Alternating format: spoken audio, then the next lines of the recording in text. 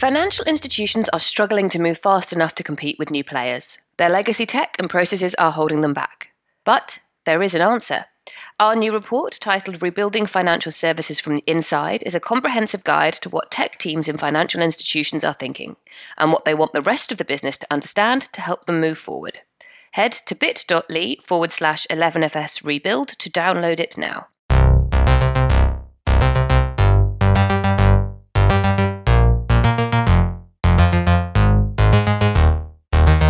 Hello and welcome to FinTech Insider Insights. My name is David Breer, and in today's show, what we're going to be doing is focusing on insurtechs and fintechs and what the two industries can actually learn from each other, how can they work together, and where insurtech is actually going to be going. If you didn't know, our sister podcast, InsurTech Insider, is the go-to place to hear more about everything insurance and insurtech related. And you can find it over on 11fs.com/content. Or if you really want to, just search for it on your podcast provider. As it so happens, we have on the show today two of the hosts of InsurTech Insider to help us go through this narrative and talk a little bit more about what's actually happening on the industry. So to get us going, first up we have Sarah Kachansky, who is the head of competitor strategy over at 11FS. How's it going, Sarah? How you been? I am good, thank you. It's really nice to not be in the driving seat. I get to be a passenger today. I'm really looking forward to today's show. Well, fingers crossed I don't drive us off the road here, but let's see what happens. You're looking very nice. You've had a haircut. Like I was just mentioning a minute ago. Everybody at 11FS appears to have a haircut. And on my, lack of follically challenged, shall we say, in terms of my setup, then I just feel a bit left out, quite frankly. That's very kind of you to mention, but for listeners, and George, do not cut this out, I had to tell this crew I'd had a haircut, and it's about 4 inches shorter than it was. In David's defense, David hasn't seen me for a while, but Nigel really should have noticed. Yeah, sorry about that, Nigel. I feel like I stitched you up there a little bit. But anyway, nice to see you, Sarah. And speaking of Nigel, we also have Mr. Nigel Waltz, who is Managing Director for Insurance at Google now. How's it going, Nigel? I'm very well. Not only have I been stitched up, I've also been relegated to the back seat of the car. If Sarah's not driving and she's a passenger, I am now in the back seat firmly. So I guess I'm in the booster seat or child seat. I'm not sure which one today.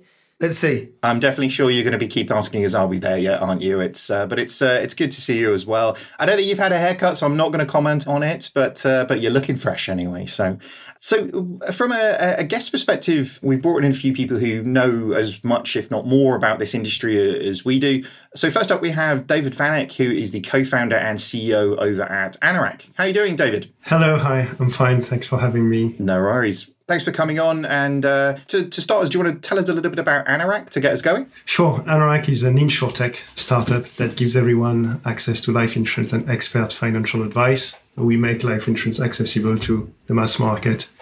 And I guess it's at the connection of insurtech and fintech, so I'm sure we will talk about it later. Very good. Very good. Well, lovely to have you on. And last but absolutely no means least, there we have Sophie Winwood, who is an investor over at Anthemus. It's been a while, Sophie. How are you doing? I know, I'm saying that. It's been a real while since I've been on FinTech Insider, so really excited to be back. And this is like my favourite topic, the intersection of FinTech and InsurTech. So, yeah. All the fun things are happening there. I just wanted to say that I got my haircut today as well, so just especially for the podcast, you know. Well, now I feel doubly bad then. I'm off to get a beard cut after this. But in the meantime, let's talk about the subject matter, because that, as you say, that intersection is really interesting, isn't it? There's loads of interesting things happening in insurance. There's loads of interesting things happening in banking. But that overlap there's just such a flurry of activity between players, and what insurtech can learn from fintech and what fintech can learn from insurtech, and actually what the insurance industry can learn from banking and vice versa as well. So maybe before we get started, just to kind of delve in on a couple of the stats, particularly focused on the UK insurtech market.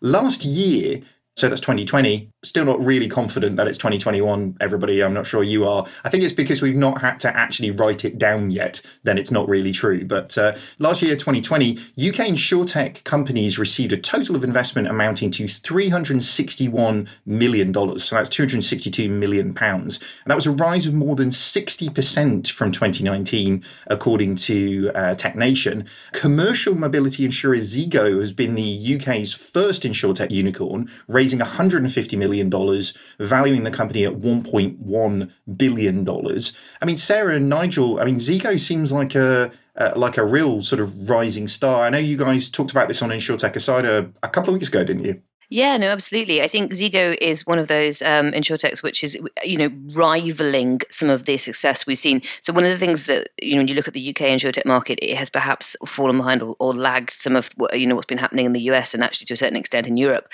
And Zego is really proving the leader in the trend, and that's showing that the UK is catching up fast. I mean, Zego has done incredibly well, and it's great to see, and hopefully there will be a lot more to follow in a similar pattern. Yeah. What do you think, Nigel? I mean, it seems like the sort of flurry in the market and the investment in the market seems to be bubbling up in quite an interesting way, just on the insurtech side to start with, but equally on that intersection as well. Yeah, if you think about the first half of 2020 had zero net new startups.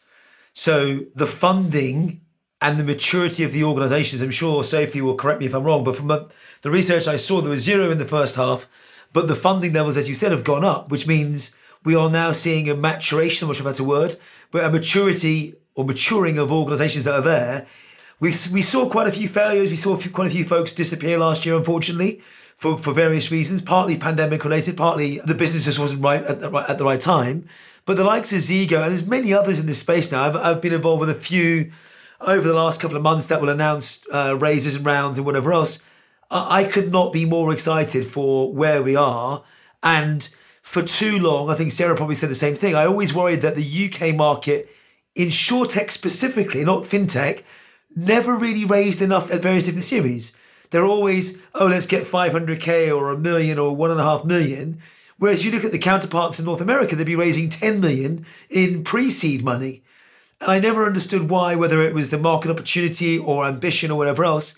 That feels like it's now changing. No, it's good. I mean, the money usually precedes industry change, doesn't it? And Sophie, we'll come to you on that one in a little bit. Not that you're just the treasurer for the entirety of the industry on that side of things, but Anthemis is clearly, putting a dent on both sides of this spectrum. But is there a sort of a commonality between the industries? Because, I mean, I feel like the sort of flurry of change that we saw in fintech initially, it wasn't just about capital is great. Capital helps. Money helps with everything, really, let's be honest. But actually the band of brothers between insurtech and fintech, it feels like there's a lot of familiarity there between the purpose, the drive for sort of changing those industries. And, a lot of that, I guess, is down to incumbent organizations maybe not really being progressive enough in terms of the consumer experiences. But, I mean, David, as somebody who's come into insurance and started to make those changes and started to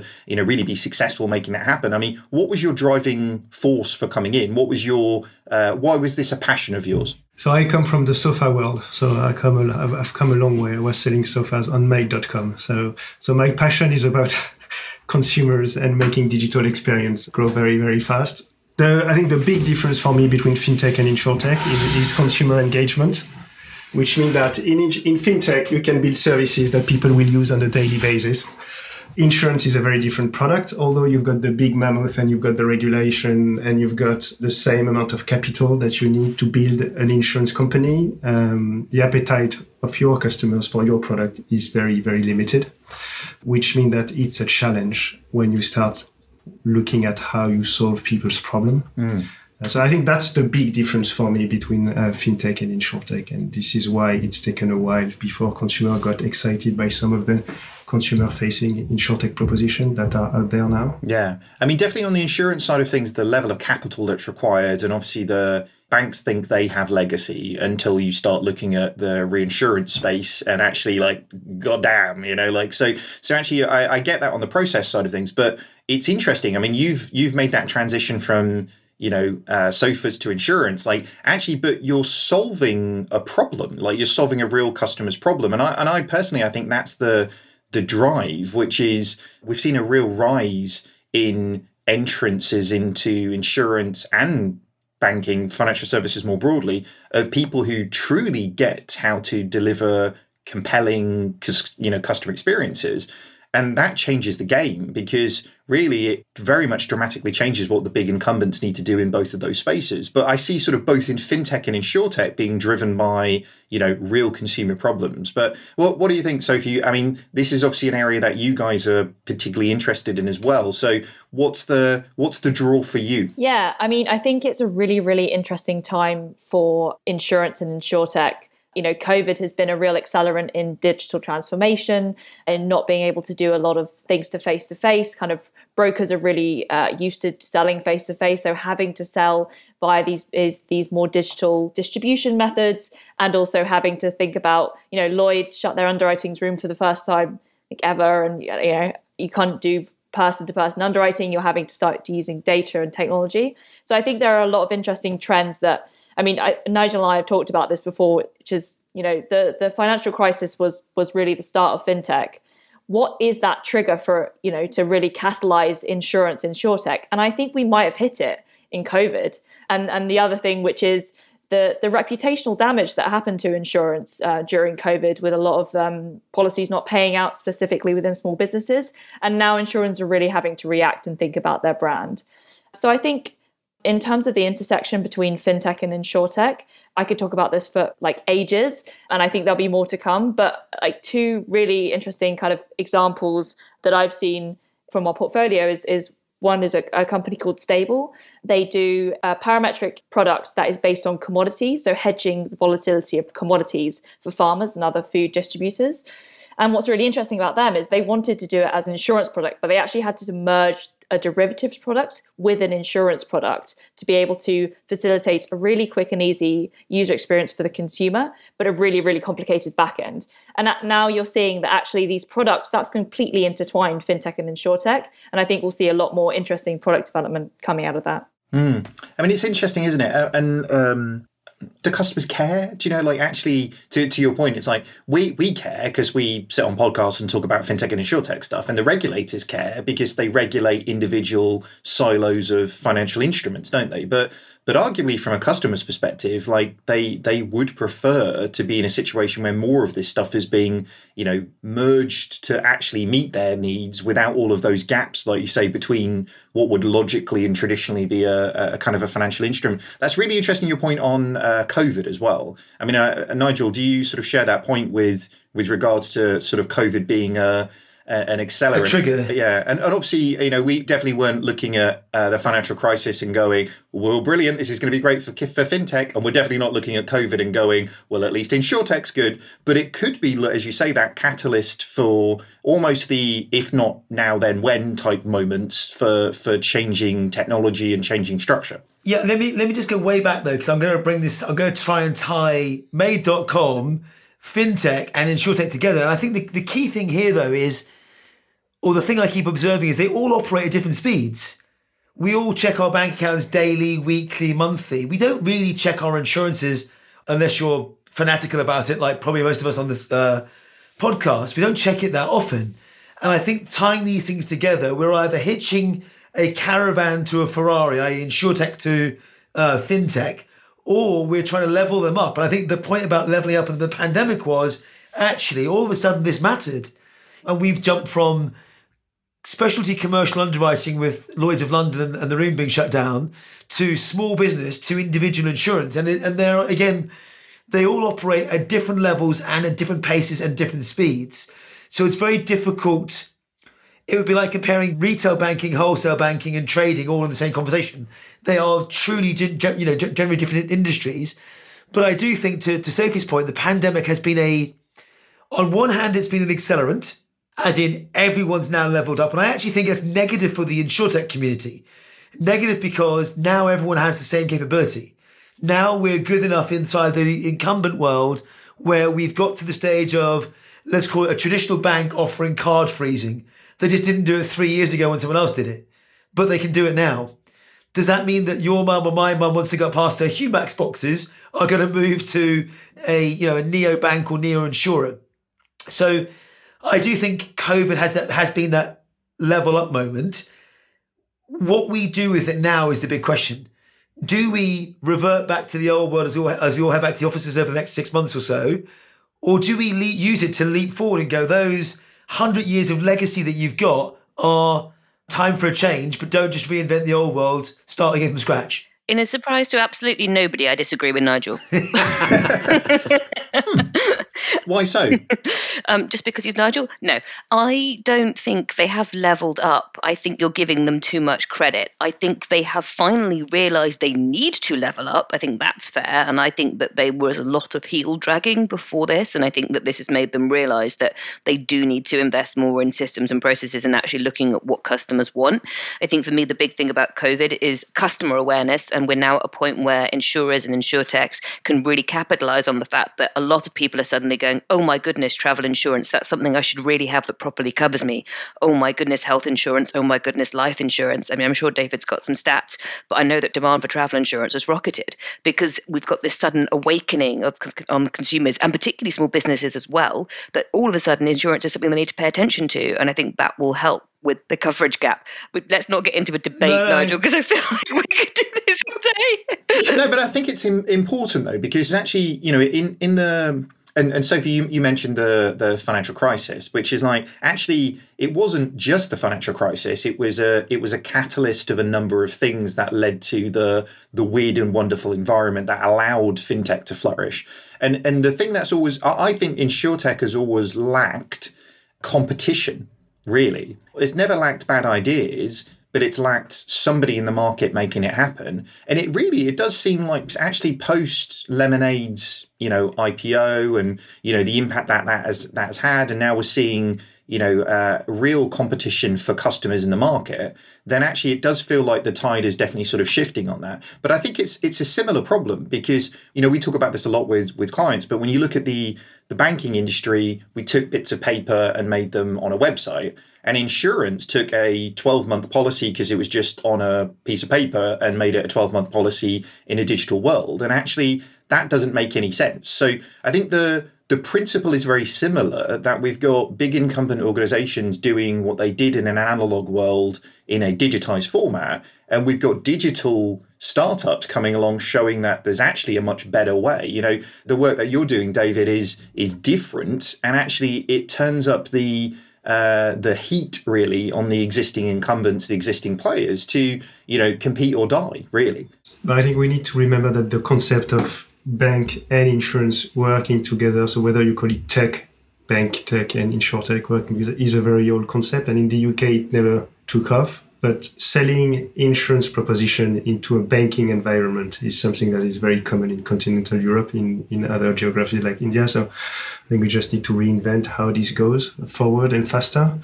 But there is a lot of room for that. Well, that's a really good point, because bank assurance has not worked in the UK. But I don't think it's not worked in the UK because it's not a good idea. And I think a lot of people fail to sort of see that the execution strategy for it in most banks was awful. Like actually it was, insurance was fighting for basically marketing placements with people who owned P&Ls that were able to shout louder than them. So it never worked, Or it ended up with PPI, which is a sort of... That doesn't help. That definitely doesn't help, yeah. Was it 64 billion of fines on that one? There's some things to learn, isn't there, Expensive. But no, I think it's the industries are very, very similar. The catalysts for change seem very, very similar. But actually, I think in insurtech and fintech, there's huge amounts of overlap and huge amounts of learning. The banking to insurance and insurance to banking, we are seeing insurance companies that really think about going into banking now. And that's something that we wouldn't have seen, happen a few years ago. But it is fascinating, and it seems like it's really poised for big change. Sophie, what do you think? Yeah, and I think that the interesting point about competition, and I'm sure we were going to come and talk about this anyway, is like if you compare open banking and PSD2 and like how that's kind of spawned innovation and competition within the banking industry, and then you look at insurance and you've not really got that same sort of regulatory pressure. And although, like you say, insurers are becoming more digital, the whole kind of sharing of data and API and standardization is way behind in terms of the industry. And that's kind of stifling innovation, because that's always the roadblock, because you need to go back to the capacity provider to understand what the policy needs to be and to be able to distribute it. And we've actually seen a couple of startups trying to be the sort of Stripe of insurance and going and building the connections to the APIs. But the APIs just aren't even good enough yet. So I think that there is something that the insurtech industry needs to learn from the banking industry to enable that sort of partnerships to be more efficient and effective. Yeah. I mean, while we haven't really seen, as you say, the sort of, API economy for insurance really open up, I mean, cross-sell and upsell has been a thing, as you described before, David. We have started to see, and obviously, Starling probably led the way on this to start with in terms of marketplace banking and being able to add capability and add features.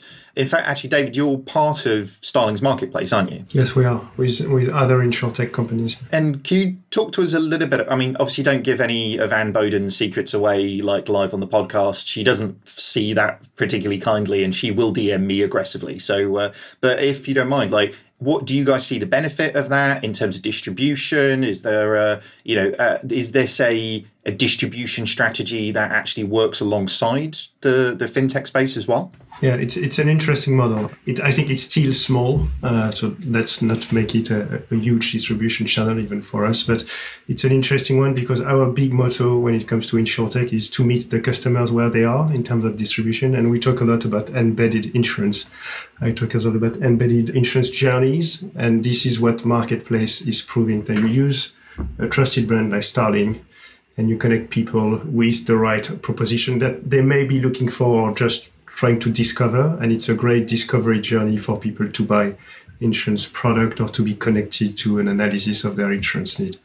And this works very well, particularly when you can use data. You pass data from a distribution player to a smart insurtech that use this data to give you a very personalized outcome.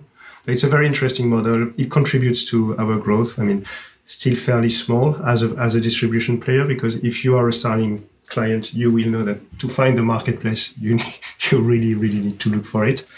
But it's a very interesting model. What do you think, Sarah? I mean, obviously that type of aggregation of services. I know we've had Megan Kaywood on a number of times before, back when she was in her Starling days, talking about the different levels of integration, but it always sort of feels a little bit like just to hand off to another player doesn't really do, marketplace a real big service. But that fully integrated service into what Starling could offer, that feels like where the benefit could really come from. Yeah, I mean, I agree to David's point that, Starling doesn't necessarily promote its marketplace front and center. And I think possibly that's because the full benefits of the marketplace haven't been realized yet, which would be that sort of full embedded experience without the handoff. I think there is potential there for that model to really work. But I think we need to get a little bit further down the line where it's more of a curated service, because at the moment, having a marketplace of offerings is great. And it does bring up new brands,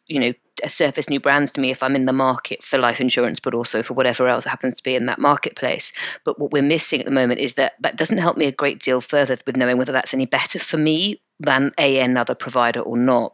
So I think there's an extra level that needs to happen there. And I think that's a combination, the reason that hasn't happened is a combination of, priorities. A lot of these marketplaces, they have to choose where to focus. And if the marketplace is perhaps a secondary offering as it may be, if you look at Starling, they're concentrating on their banking offering and also their banking as a service offering and also their SME offering, then the marketplace can, they have to prioritize, they have limited resources. I think the other thing is that the technology, particularly on the side of the insurers, and I'm not talking about David, but I'm talking about the big insurers, because some of the partners that Starling has are the big legacy players. It's just not there yet for them to do it. So even if you gave them all the data, they wouldn't necessarily be able to handle it. And I think maybe that's, I think that's where marketplaces really need to head towards. We're not there yet, but that doesn't mean there aren't brilliant other distribution methods where fintechs and insurtechs are working together. I mean, I think one of the really interesting ones that Nigel and I have spoken about is Hiscox working with Free Agent. Now, Hiscox isn't an insurtech, but the way that they've gone about working with Free Agent, the accounting platform, is a really interesting strategy. And they've put a lot of kind of effort into making sure it is that truly embedded experience so they can pull in the data and provide a standard quote. So I think there are definitely ways that things can work together. I just think that marketplace model isn't quite where it could be yet.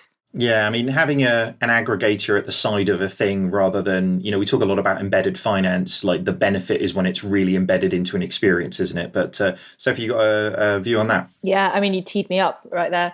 I was going to say kind of the kind of holy grail is to move towards sort of insurance that's in context, presented when you need it. The kind of example that's a bit overused is Revolut, and they're using GPS when you're near an airport to ask you, like, have you got travel insurance? There are examples that potentially open banking data could be used to nudge you when you've made a certain purchase, or when you're doing certain things, to say, have you considered this insurance? Maybe you're buying a house or you bought a large product. And so, the move to embedded insurance, I think, is an interesting one. It only works for certain lines of business. But I think it is, an interesting angle. And I think to Nigel's point before, do people want to buy insurance, or do people just want to feel safe or taken care of? And actually, it's maybe less about, I've got this product, like home insurance is a really good one. Protect my home. That means putting security in the insurance, warranties, etc. And so I think the risk management sort of protection will become more interesting than just an insurance policy. Yeah, I mean, I very much subscribe to that, and literally would subscribe to that as an insurance service, because, from my perspective, who do I feel really protects my house? Well, it's actually Nest, I guess Google now, Nigel, rather than Nuggle's doing a little dance for everybody on the podcast, just in case you were wondering. But so for me, actually, if they offered me an insurance product to protect my house, given the access of information that they would have to know that I'm taking care of my house, then that feels like that overlap really sort of comes from it. But we'll come back to that point, because I know you'll have a view. But on the digital banks being a sort of a distribution point for insurance, I mean, is that helpful right now, or is it almost, to my point earlier on around, big banking doing in bank assurance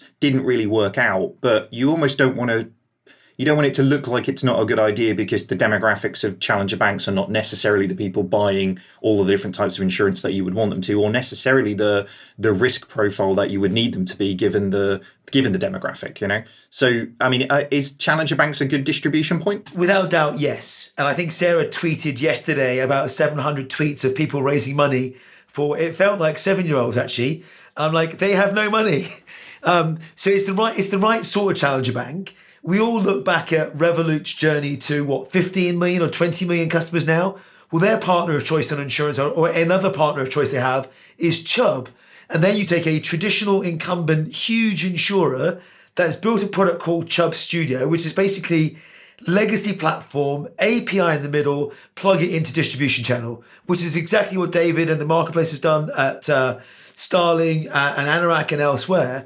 So I think they are absolutely a requirement to enable distribution. Back to my point earlier, because they have the engagement. You joke about Nest, right? But Nest, even before I joined the firm, Nest sent me an email once a month going, here's the update from your smoke alarm. It used to be a battery that would die every 4 years and go change a battery. But now I've got a monthly check to go, your smoke alarms are working. How many times does your insurer email you a month? Yeah. Probably none, right? So a lot of it's around engagement. When it comes to engagement, you then link back to bank assurance. I actually think it's making a huge comeback. Now, we've got to be careful how we dissect the globe, because in different countries it means different things, or it interacts in different ways. Go back to Sarah's favourite territory and look at the Royal Commission review in Australia and banks having to sell their insurance arms. The reason that hasn't or has been challenged was, one, you mentioned PPI. The other, of course, is advice and guidance, right? How am I advising you a product? And David will know this much better than me, versus a commodity. And I think Sarah or Sophie, you touched on this a minute ago. If it's a straightforward travel product and we can give you the key facts in a straightforward way, then it's a simple acquisition. But outside of that, if you're looking for guidance about context and what's right for you, then you do need to either have an amazing chatbot or digital experience, or have the opportunity to speak to someone that can take your insights and put them into what's right for you, either as a tied or independent person. Yeah. I mean, we were all getting excited 10 years ago when payments were doing things. And it was like, oh, payments, it's fintech, and that's great. But it's like, what about actual banking? And really, in insurance, what we've almost sort of seen is like the digital's caught on distribution, but it hasn't really caught on the bit that's really important, which is like owning the product or servicing the product. And really that was what Lemonade was doing differently. Was it wasn't just how you bought it, it was about how you managed it. Your point around, when I was a big insurance company before I went to a big bank, I would have killed for like retail banking engagement, because actually I only saw my customer every year.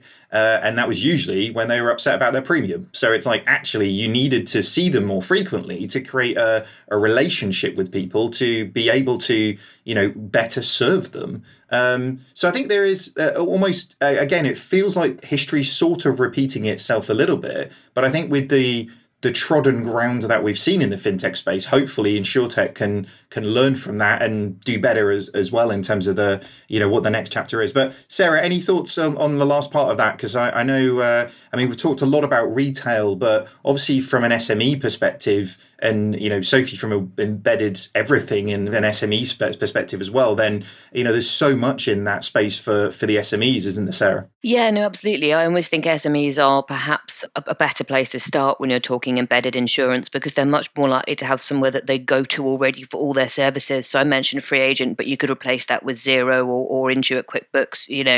Any one of those platforms would work. Even Square.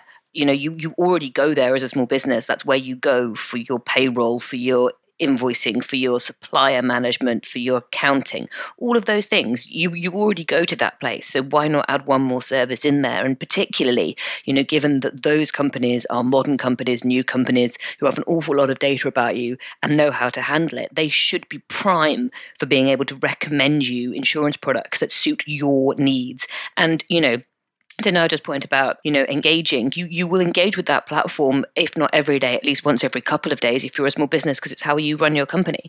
So it's the perfect place for it. I think Cover Genius are doing some really interesting things in this space over in the States. Their Quake product that they've just launched with QuickBooks Intuit is really fascinating. And it's a specific product that fills a specific client need in a specific region that has been created based on data they've gathered. So if I was looking at, potential success places or potential places where embedded insurance will really take off first, then I would suggest SME, but I'm going to hand over to Sophie because she knows a lot more about this than I do. That is not true, Sarah. You know a great deal about this. But yeah, I just wanted to kind of shout out one of our portfolio companies, because I think they've made a really interesting transition from sort of insurtech to fintech and kind of the divide, which is a company called Hokodo.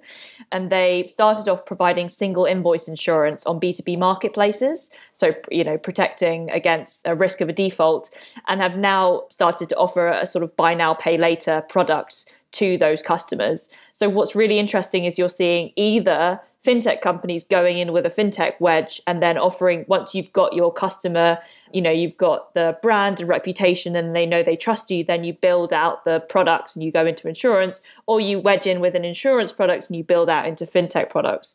And I think that's, like Sarah said, SME actually is a really interesting place to start, especially as a lot of the data is already digitized through these accounting platforms and banking data. I mean, that's fascinating. And I think the trust point I'm going to come back to in a second. But speaking of interesting transitions, I'm going to transition to a break. Back in a second. 11FS is supported by Banking Circle. Connect to the fastest, most cost-efficient and transparent payment solution available in the market. Trust in financial services has been increasing, but with trust in technology companies decreasing and the pandemic accelerating the shift to digital financial services, it's more important than ever to actively build and maintain trust. In association with MyTech, we've launched a report that explores the current trust issues facing financial services brands and how they can be overcome. Head to bit.ly/Digital Trust Report 2021 to download it now. So just to pick up, Sophie, on that trust point then, because I think it's sort of almost fundamental to everything, isn't it? Really, keep going back to the point on the fintech side, but actually I think the opportunity was there because of that almost a bit of mistrust, like you say, from the financial crisis. And actually, maybe with everything that we've seen, as you said, with the new crisis, with everything that's happening with COVID, then is that crisis of trust why insurtech potentially has more of an opportunity to acquire customers? Trust is such a, shades of grey, but do the normal people on the street trust insurtechs enough yet?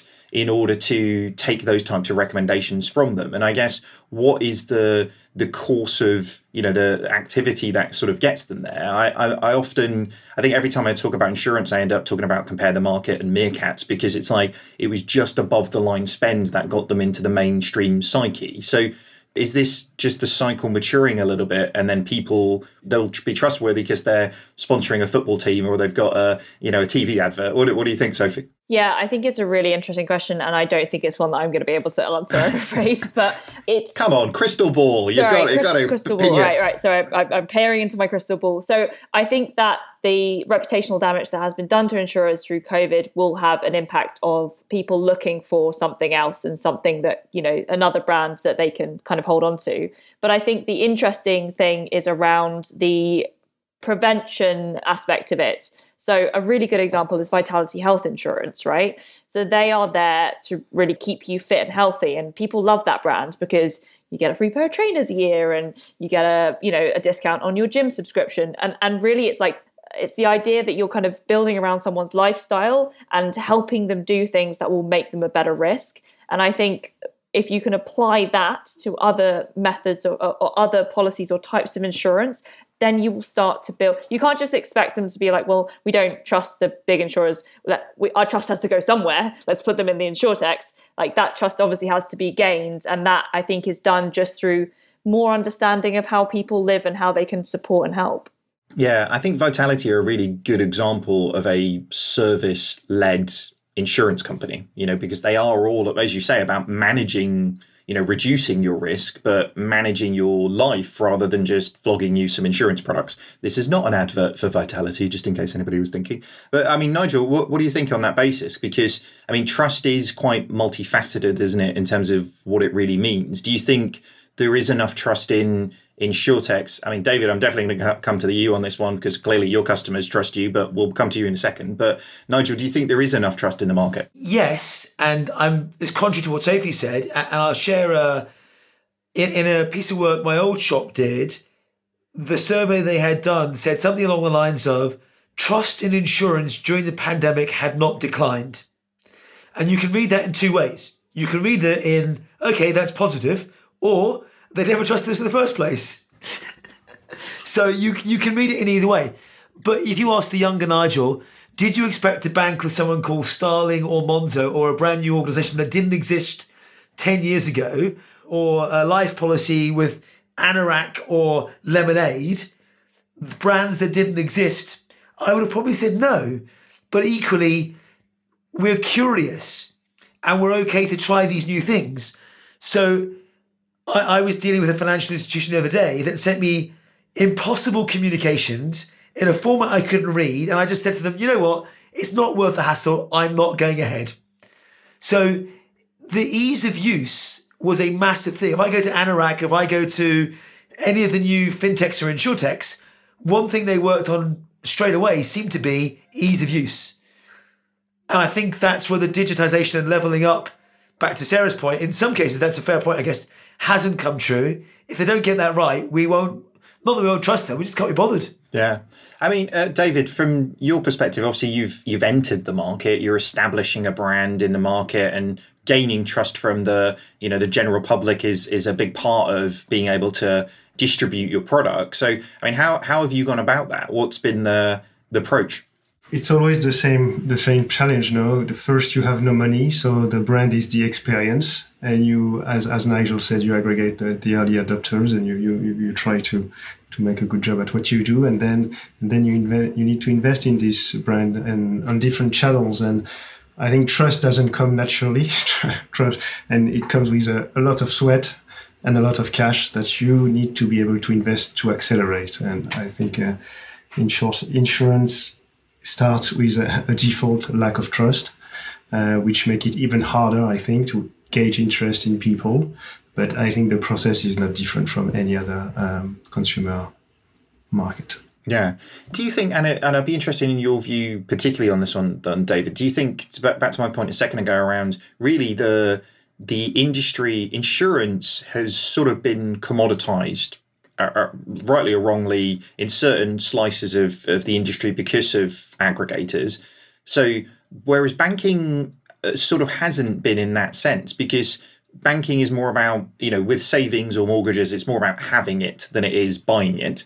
Is there a little bit of almost like we need to re-educate, I think, a little bit around what good insurance is and actually what being covered means and the things that you actually need to be sort of looking for in the insurance space, and that for me actually is an opportunity for insurtechs, because actually if you're seen to be helping the community and being a little bit more virtuous in terms of the ways in which you're establishing those things, in the way that actually, I mean, Sophie, Vitality is a really good example, because for all of the things that they do, then actually it should reduce their revenue rather than increase their revenue in terms of the things that they do, but it works in their model. So, I mean, David, is that do you think that's a challenge with insurtech that maybe fintech doesn't face?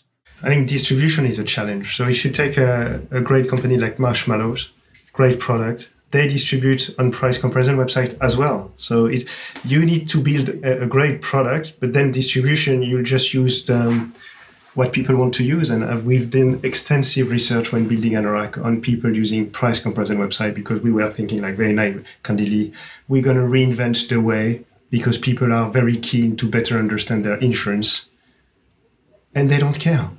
I mean, on general insurance, really, they want a commoditized, well-priced proposition that they can buy online easily.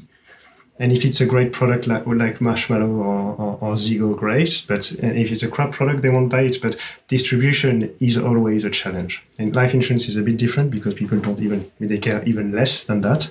Just a very quick one on that. I would also say we are in a very mature market in the UK. Absolutely. And I'm learning rapidly about the North American market and other areas as well, in much more detail about how I'm going to say how lucky, but how mature the UK market is when it comes to PCWs or digital distribution and all that sort of good stuff, because other areas of the world that I'm engaging in right now seem far behind or reluctant to move away. Yeah, or did a better job at controlling the distribution. I mean, I'm talking about the carriers. Yeah. Well, and that's the thing. I think the places that are generally further behind, it's because the stranglehold of the incumbent players is stronger. And actually, I know, Sarah, you love the Australian market, but the Australian market, the Canadian market particularly, I think have been really bad in this space for really almost controlling the market in not quite monopolistic kind of ways, but actually in a way that actually reduces competition, which is ultimately not a great thing for customers, is it, Sarah? Yeah, no, it's been hugely problematic in Australia on all financial services, whether it's banking or insurance. They have a very few companies that just, run the market. And one of the advantages that Australia had, talking about the financial crisis, is that they didn't really have one. So when the rest of the world was trying to pick up the pieces and put the banks back together and bail them out, and the banks had to sort of sit there with their tails between their legs, in Australia, a lot of the financial services companies, because they managed to largely avoid recession, just sort of carried on rolling. And what that meant was that they could invest in their services. So if you were trying to launch, for example, Monzo in Australia, you would have found that it had feature parity with the apps that the big banks already had there. And to a certain extent, that's true of insurance as well, although arguably insurance is further behind banking, because I think that's just a fact of life. I've yet to be convinced otherwise on that. But yeah, I think the dominance of big players in that market has really hurt it. And I think the interesting thing about the UK market, of course, is that, as you say, we're quite unusual in that we have price comparison websites, but also unlike a lot of the rest of Europe, we don't use brokers. Now, brokers can act in the place of a price comparison website in some places if you're looking for that point of contact that consumers go to look for the product.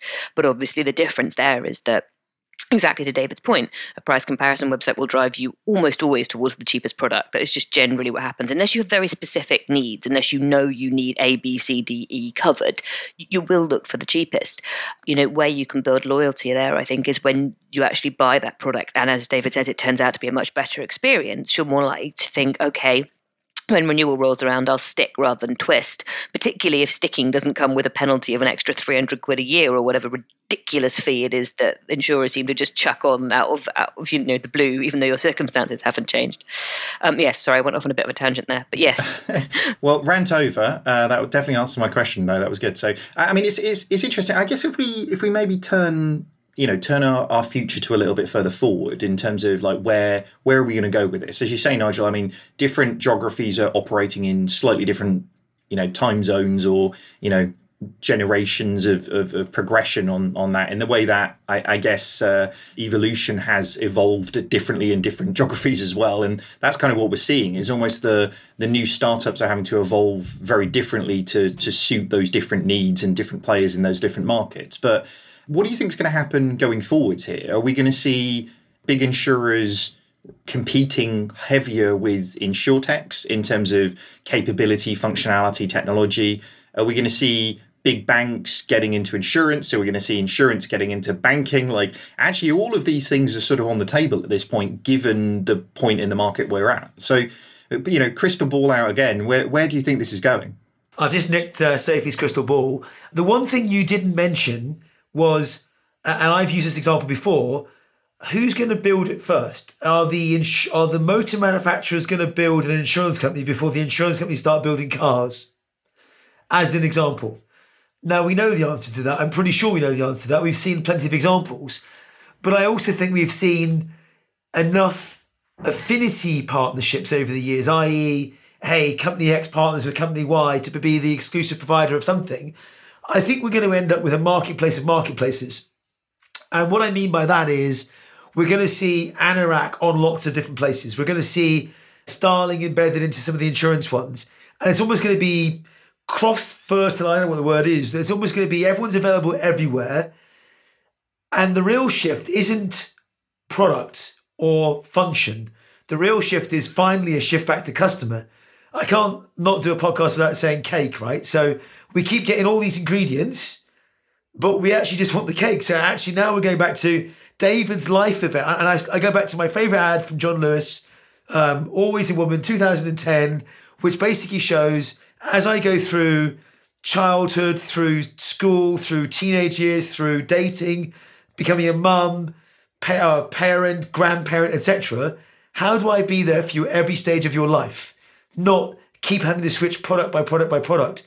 And if we have the insight, we have the data, we have the capability to engage, then frankly, we should be rolling up the things that matter most for you at that point in time.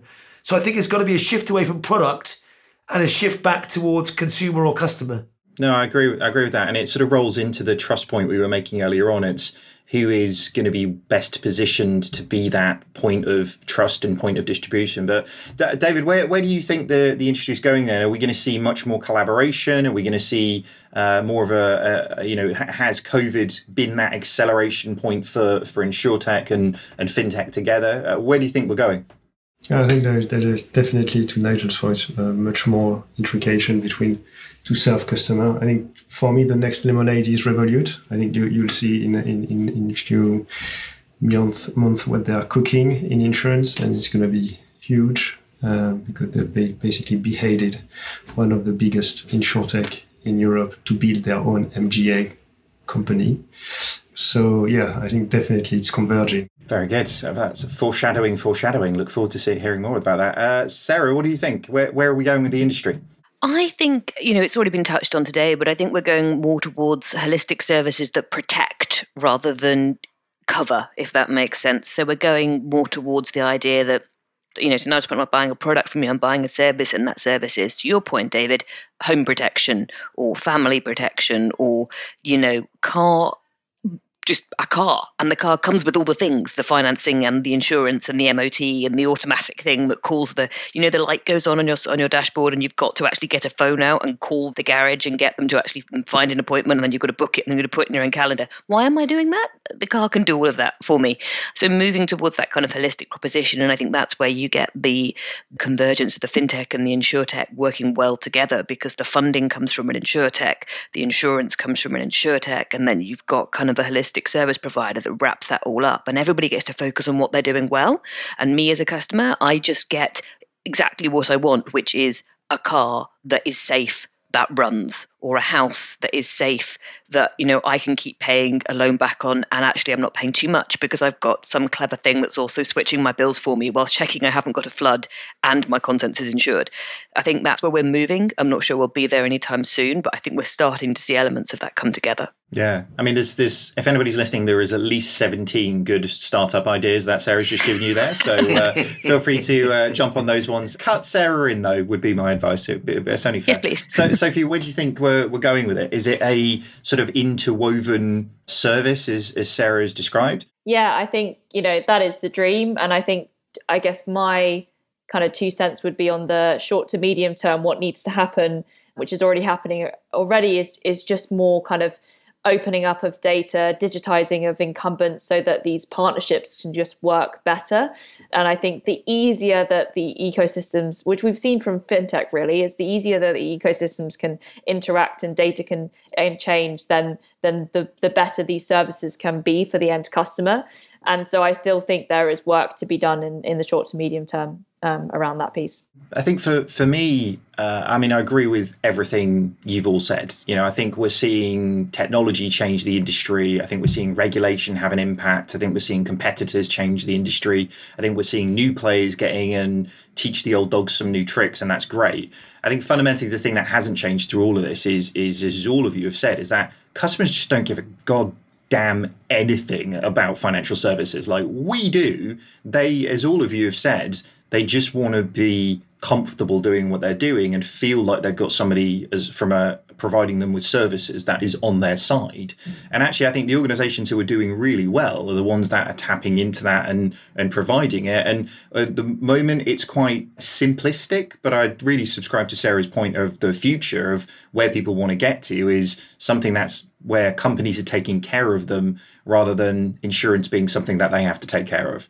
So I guess on that note, we probably should wrap up. I know, Sophie, you've got another 3 hours where you could talk about open banking and embedded finance. And Nigel, I know you can talk about everything forever, which is great. But we're going to have to wrap this one up now at this stage. So thank you so much for joining us today, everybody. Really, really appreciate you guys making the time. Where can you find a little bit more about you, Sophie? Yeah, you can find me on Twitter at Sophie Winwood. My email address is sophie@anthemis.com. If any interesting startups are tackling any of Sarah's big ideas, would love to speak to you.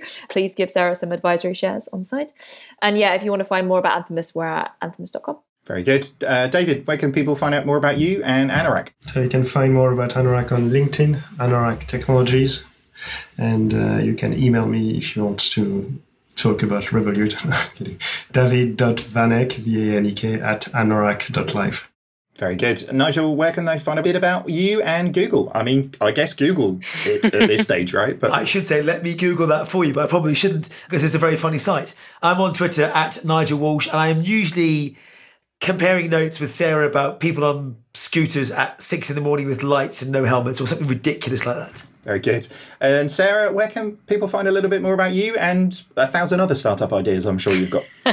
Well, other than hosting InsurTech Insider or indeed FinTech Insider, sometimes you can find me on Twitter at Sarah Kachansky. Very good. As for me, you can find me knocking about on LinkedIn predominantly, so find me over there. Thank you so much for listening today. If you do like what you've heard, then subscribe to this podcast and don't forget to leave us a review. It really helps the audience find us and helps us make the show a little bit better as well. Also, if you have enjoyed listening to all of the stuff about insurance and insurtech, then why not give InsurTech Insider a listen? As we mentioned earlier on, you can find it over at 11fs.com/content, or if you just search for InsurTech Insider on your podcast client. As always, if you want to join the conversation, you can find us on, I think, pretty much everywhere on social media at this stage, or you can just email us on podcasts@11fs.com. Thank you so much for listening today. I hope you had fun. I know we have. Goodbye.